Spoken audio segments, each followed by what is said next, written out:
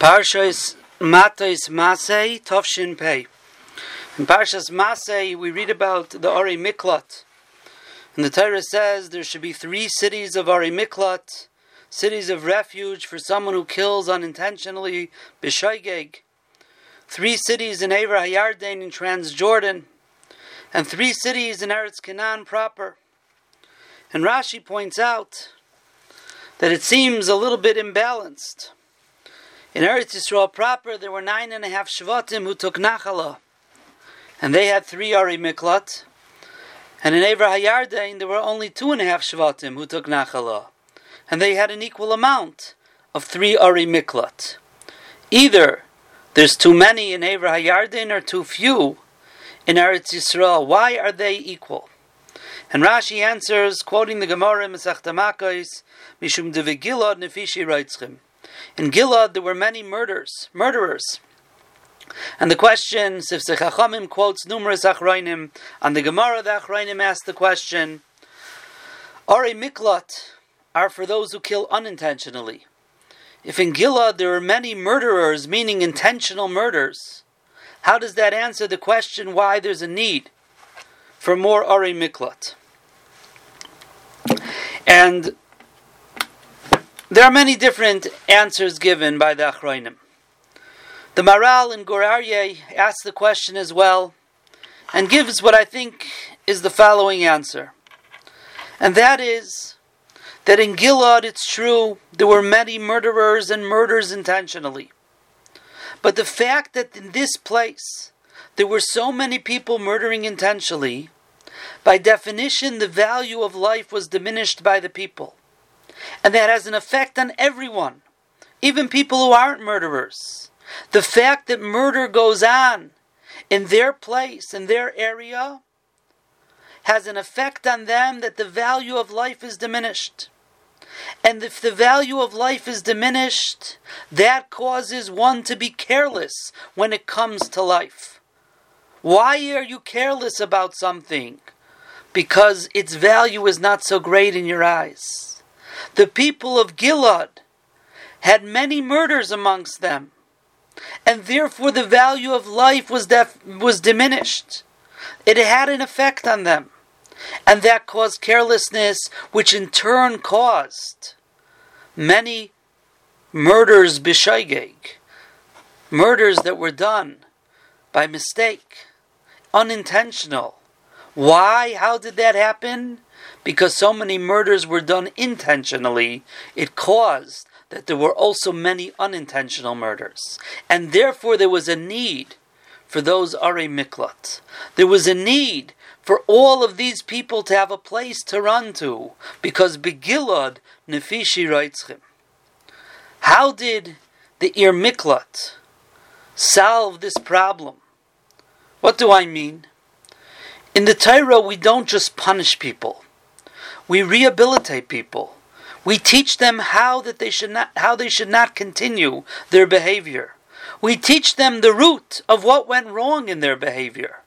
Just like an Eved Ivri who steals, doesn't go to jail, gets sold to a family. He's taught how to live amongst others. A person who kills unintentionally and is lacking the value of life, he has to be taught the value of life, to rehabilitate him. And how does Ir Miklat do that? The first thing we have to do is define what life is. What is the value of life? In the world at large, the value of life is to enjoy yourself. It's an end unto itself. This is it. This is everything, is being alive and getting the most out of living. If that's true, we could understand what is necessary for this life. The first thing that's necessary is quantity. There's no intrinsic value to any moment of life, because how much pleasure could you get in one moment? It's only if you have an accumulation of many moments. So you need quantity to be able to truly live. A person could have a lot of life, but if they don't have quality of life to enjoy it to the fullest, it's also not living. That's why in the world at large, quantity and quality of life are the main things. A person who's old and doesn't have much time left, or even a person who's young, who has time left, but he has no quality of life, to them, let's pull the plug. It's meaningless, because that's what life is to the world at large. It's about me enjoying myself. It's about anyone enjoying themselves. But we know that's not what life is. This world is only a means to an end, to another world. It's a prize door. It's an entrance way to the big hall of Olam Haba. And every moment of this world has intrinsic value, that we could be kaina Olam Haba. We could acquire Olam Haba. Even if we don't have many moments, even if we don't have the quality of life. But a person living in this world could do tshuva. A person could learn Torah. A person could have emunah.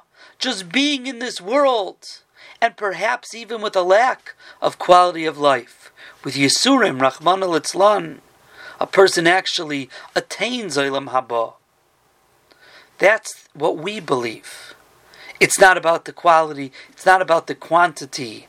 Adarabah, every moment has intrinsic potential and value to be able to acquire eternity. That's what life is. And for this Ritzach B'Shoigeg, who was careless about someone else's life, probably because he was enjoying his own life, there's no reason to care about someone else.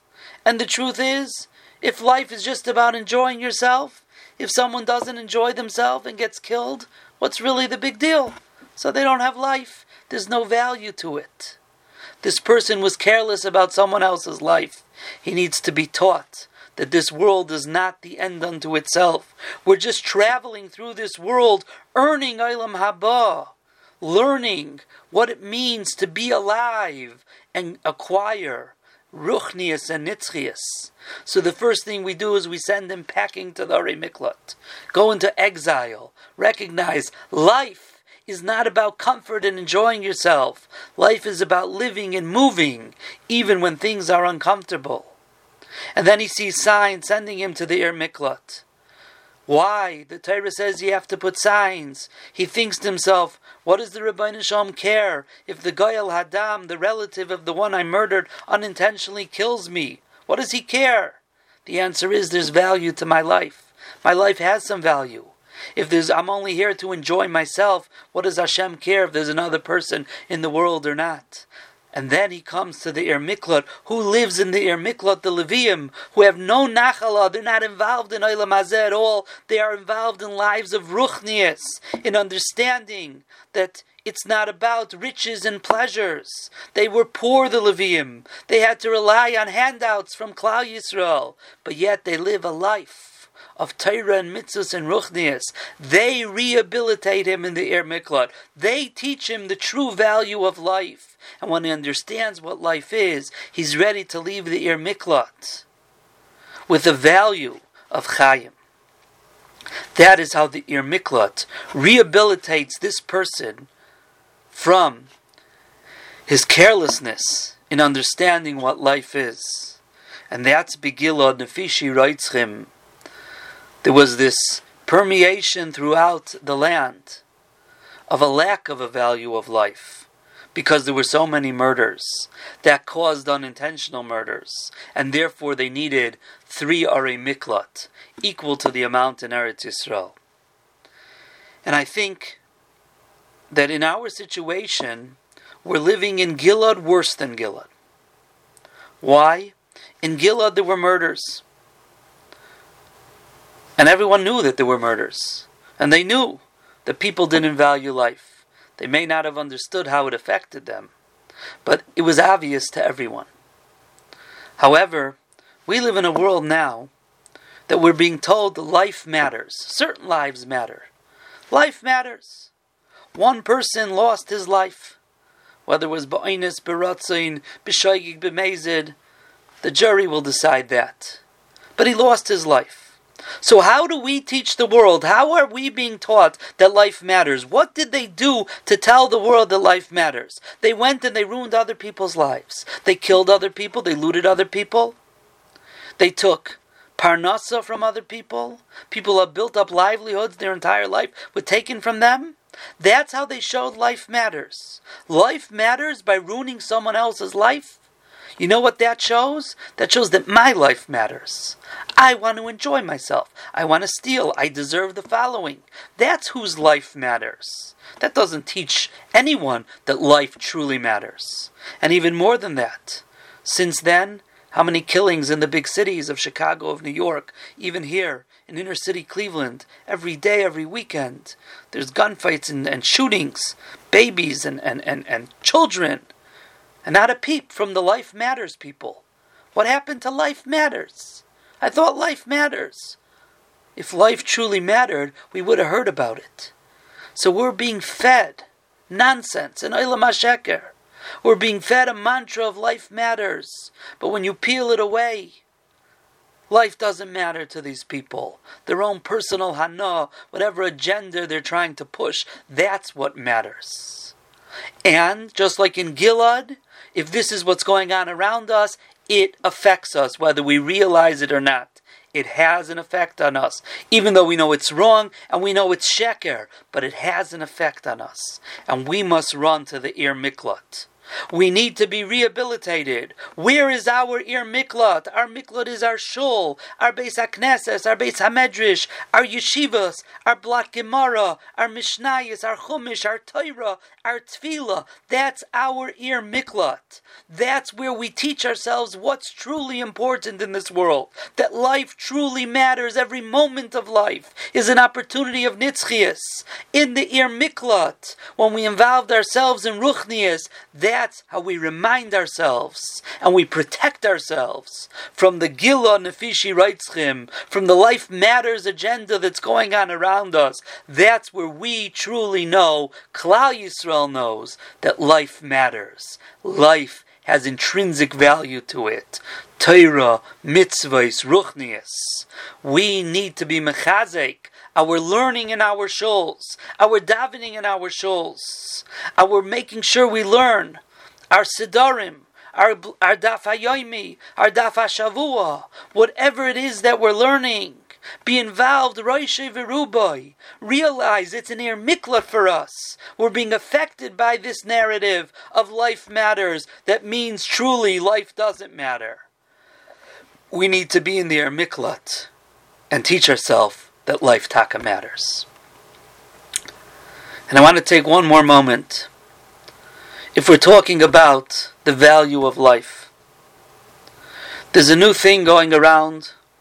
The children are riding on segways, on these scooters. And I'm not getting into the cost, I'm not getting into the hasagas of it, I'm not getting into the peer pressure that I've heard from parents who either don't want to spend that kind of money or can't afford it. But I've heard the other side of why people have bought it for their children. And I understand both sides. But I see boys riding around on this. The first thing is you have to balance yourself very straight up. I see boys with their hands crossed across their chest. And there's a certain gaiva that there is on top of the world, an uppity upness. And I'm not even getting into the midos of it. But when a child thinks that they're on top of the world and they're invincible, they become careless. They become careless. And the fact that children are riding around in the middle of the street on this is dangerous. And I don't think they realize it. And I'm not sure the parents know what's going on. But on top of that, I've seen them ride in the street at night without any reflectors. There's little shiny lights by the wheels that maybe someone could see. But at 10:15 at night, it's pitch black. I'm walking home from shul one evening and someone whizzes by me on that with no reflector.